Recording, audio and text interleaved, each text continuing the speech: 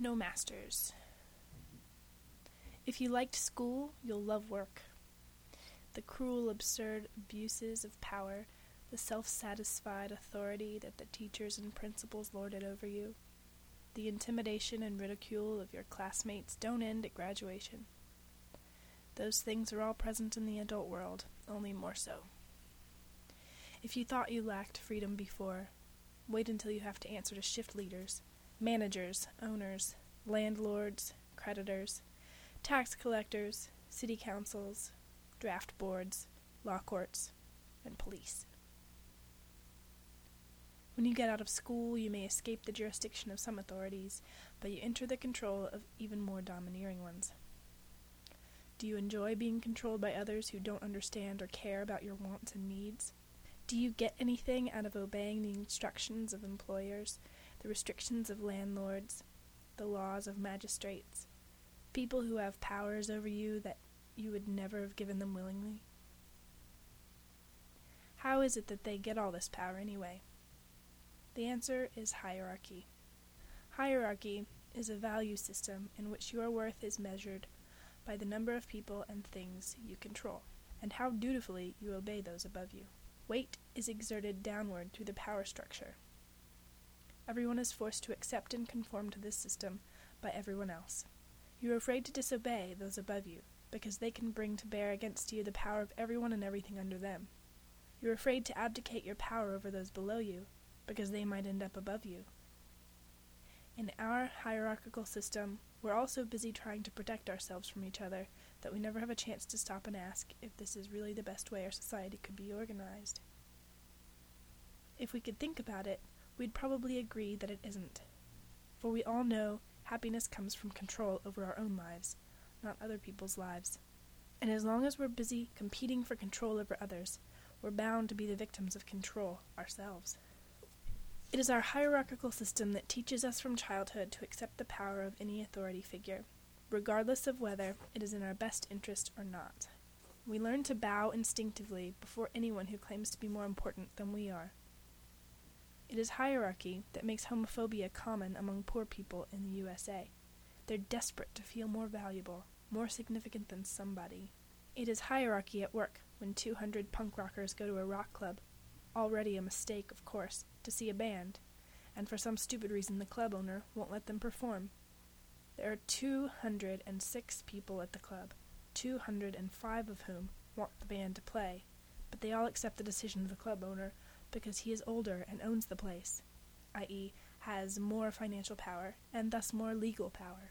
It is hierarchical values that are responsible for racism, classism, sexism, and 1,000 other prejudices that are deeply ingrained in our society. It is hierarchy that makes rich people look at poor people as if they aren't even human, and vice versa.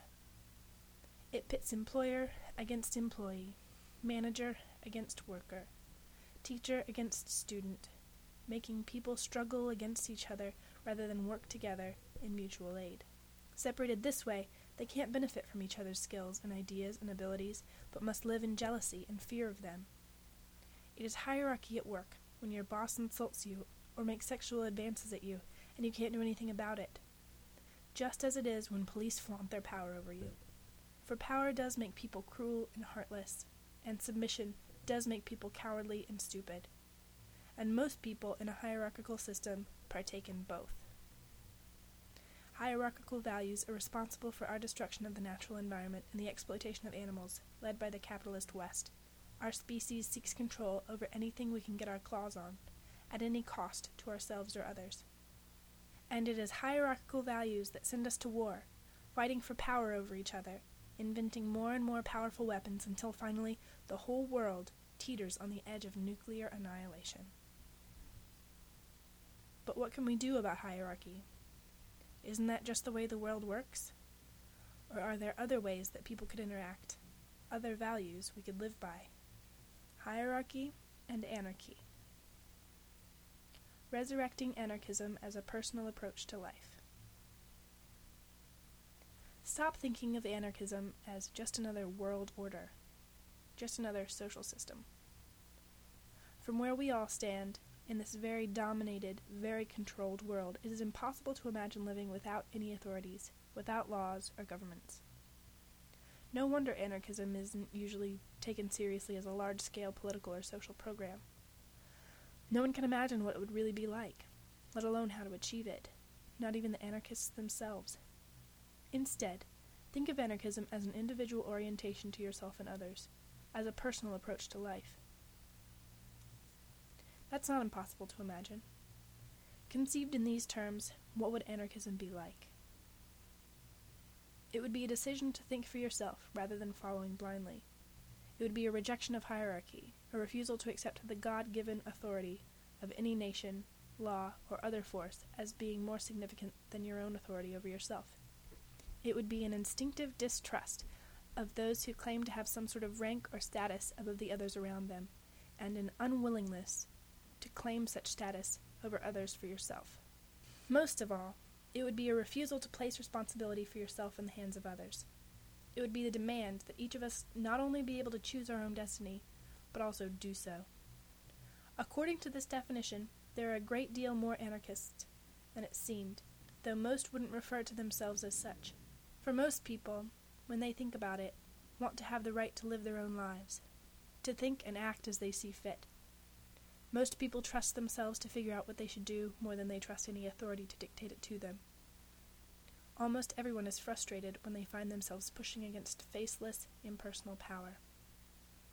You don't want to be at the mercy of governments, bureaucracy, police, or other outside forces, do you? Surely you don't let them dictate your entire life. Don't you do what you want to, what you believe in, at least whenever you can get away with it? In our everyday lives, we are all anarchists. Whenever we make decisions for ourselves, whenever we take responsibility for our own actions rather than deferring to some higher power, we are putting anarchism into practice.